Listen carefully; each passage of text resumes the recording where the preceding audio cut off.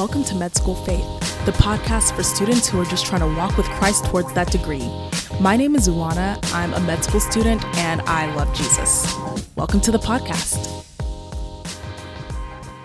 All right, hi everyone. I am so sorry because I know it's been so long since I've published an episode, but I'm really excited about this one. So I'm just going to skip the chit chat and we're just going to jump right in.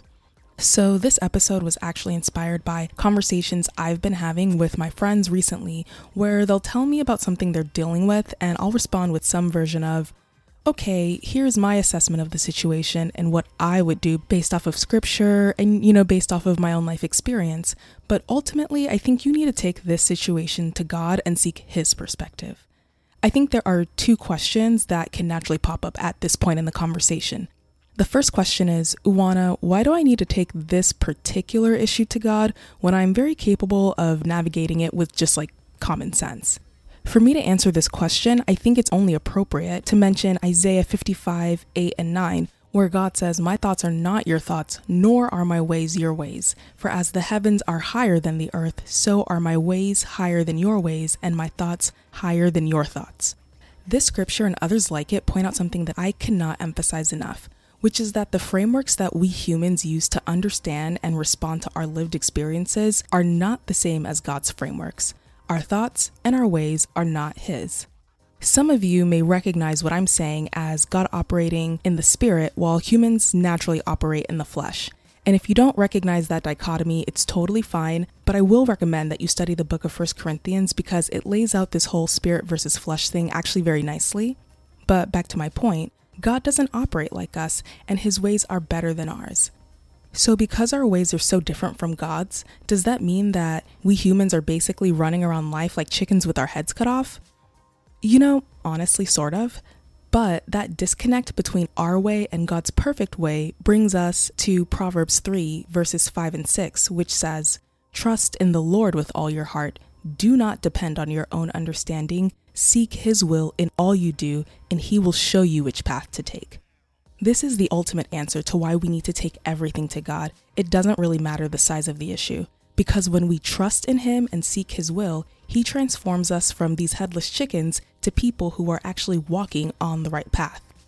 All right, that was a long introduction, but it brings us to the purpose of this episode, which is to answer the second question that might naturally pop up.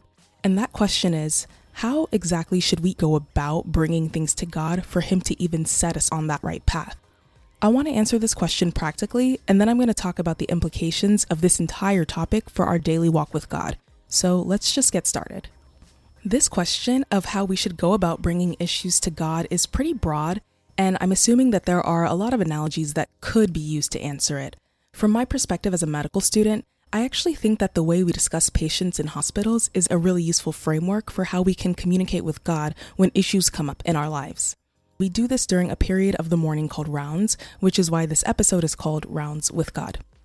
First, I want to quickly explain what rounds are, and please bear with me here because if you miss this part, the rest of the episode won't really make any sense. So in the hospital, the team of quote-unquote doctors taking care of patients is classically made up of first a student doctor, which is why I put the quotes around doctor, because, we don't actually have an MD yet. And then second, an intern, which is the word that we use to describe a first-year resident. And then third, a senior resident, and fourth, an attending. And the attending is basically the head of the team. When a patient comes to the emergency department and is admitted to the hospital, the student and the resident will meet the patient to figure out why this patient came. Part of this figuring out involves getting lab work and imaging, and you can think of this entire process so far as the data collection phase. Once we have enough data, we use it to organize the patient's problems by priority, and then we make a plan for them. As a medical student, I'll go over my plan with the resident before rounds start, and then on rounds, I'll give my assessment of how the patient is doing and what the plan should be going forward. Then the attending, who has also looked into this patient, will share their thoughts and make changes to the assessment and plan so that everyone can be on the same page about what's best for this particular patient. So in this analogy, rounds are our personal time with God. God is the attending, and we as Christians represent the medical students or residents. People early on in their walk with God are like medical students, and then people further along in their faith walk are like interns or senior residents. When problems come up in our lives, it's important that we collect data so that we can develop an assessment of what we think is going on. For example, let's say that I'm upset with my friend for something she said. Just knowing that I'm feeling anger is its own piece of data, and it's an important piece, especially for people who aren't usually emotionally aware. But the data collection doesn't stop there. I'll ask myself, Uwana, what exactly about this statement made you angry? Would you have gotten upset if someone else had said it? What do you think of the way you responded to her? The point of collecting all this data is that I have to understand what exactly went down before I can prioritize the problems and make a plan about what to do. So an example of my assessment and plan might say, problem 1 is that she snapped at me for no reason, which is very rude, so I'm planning to tell her that I don't like it when she talks to me that way. Problem 2 is that after she snapped, she just walked away from the conversation, so my plan is to give her some space before even bringing any of this up in the first place. Problem 3 is that I'm still pretty angry, so I'm going to watch a funny TV show to cool down, then pray about it, and then after I feel better, I think I'll be able to forgive her. In my opinion, this first plan isn't so bad. It leans more towards conflict resolution than not, and it shows that I know my friend and myself well enough to give us some space before revisiting the issue. Now, this example is only loosely based off of my actual life, but what happens next is a pretty accurate representation of how these conversations with God go. So I watch my TV show and I'm feeling a lot better. Then I go to spend some alone time with God, but I'm so distracted by the conflict that I can't even focus on praying. I'm thinking, all right, Uwana, you thought you had this conflict figured out, but it seems like God is trying to chime in. At this point, rounds have officially started, so I'm over here presenting all the data I've got. And then when I get to the assessment and plan, the Holy Spirit starts poking little holes in everything that is rooted in the flesh versus being rooted in the Spirit of God. And I can feel this happening. It feels like in a particular moment, you know something to be true that you just did not know the moment before. But right now, there are many of these moments because my plan had many flaws. After some time rounding and praying, I have a new assessment and plan that's been given to me by God. And this is an example of what this plan would look like. Problem 1 is that I responded by saying something equally mean, so based on Matthew 5:23-26, I'm going to address it by apologizing to them.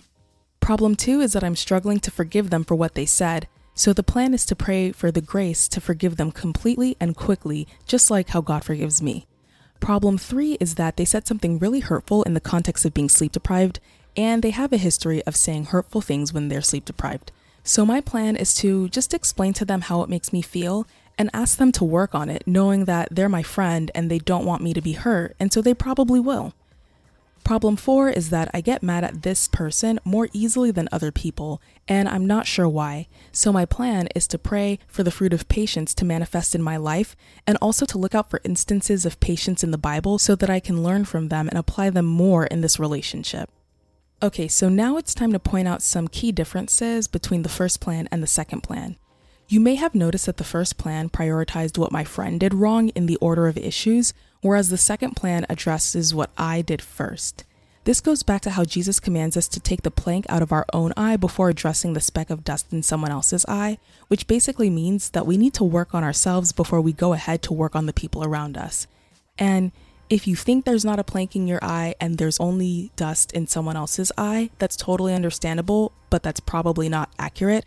And so in that case, you can pray for the Holy Spirit to open your eyes to the planks in your own eye so that you can work on them first. Another key difference between the plans is that the second plan emphasizes the role of prayer much more. If we think back to this analogy of us running around like chickens with our heads cut off, prayer basically slows down the chicken and invites the head, who, by the way, is the Holy Spirit, back onto the body. This analogy got very weird, but that's okay. You're going to bear with me again. The third difference between the plans that I want to point out is that the second plan references biblical scripture. I'm going to spend some extra time on this because I think it's really important.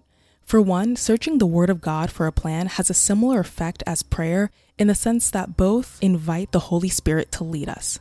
In addition to that, these example plans highlight a very important point, which is that when we make an assessment and plan, it can be based off of anything from our past experiences to something we read in the Bible, or even based off a recent church sermon because God uses church to speak to us also. This is why it's so important for us to spend time in God's Word and in His house. Like I said in the beginning of this episode, God's ways are not our ways. So practically speaking, he will give us an assessment and plan if we ask, but many times it won't totally make sense to us, especially if we're still at the level of a medical student and intern, because the things of the spirit cannot make sense to someone who's still operating in the flesh. So I'm going to give you a pro tip for those moments when God's plans don't make sense. God took his ways and he placed them inside the Bible, and he placed them inside his house as he speaks through pastors. And at the end of the day, it's our job to seek out his ways. So if you want God's assessments and plans to actually make sense to you, you have to study the Bible and learn in church so that over time, what makes sense to him will start making sense to you. All right, so we know why rounds with God are important, and we have a better sense now of how to go about engaging with them. The last thing I want to talk to you all about is what we can expect rounds to look like over time. Let's go back to this analogy for a moment. One of the biggest differences between a medical student presenting a patient versus a senior resident is that the resident enters the situation having had more experience practicing medicine in general. They've worked with attendings for longer, and they've gotten more feedback at this point in their career. All of that experience helps them to assess a patient and make a plan with a higher level of clinical reasoning than the medical student. In practice, this means that the attending ends up making fewer changes to the senior resident's assessment of the patient and their plan. I want to use this part of the analogy to highlight why it's so important for us to make rounds with God a consistent part of our Christian walk. The senior resident's advanced clinical reasoning is like a mature Christian's spiritual progress.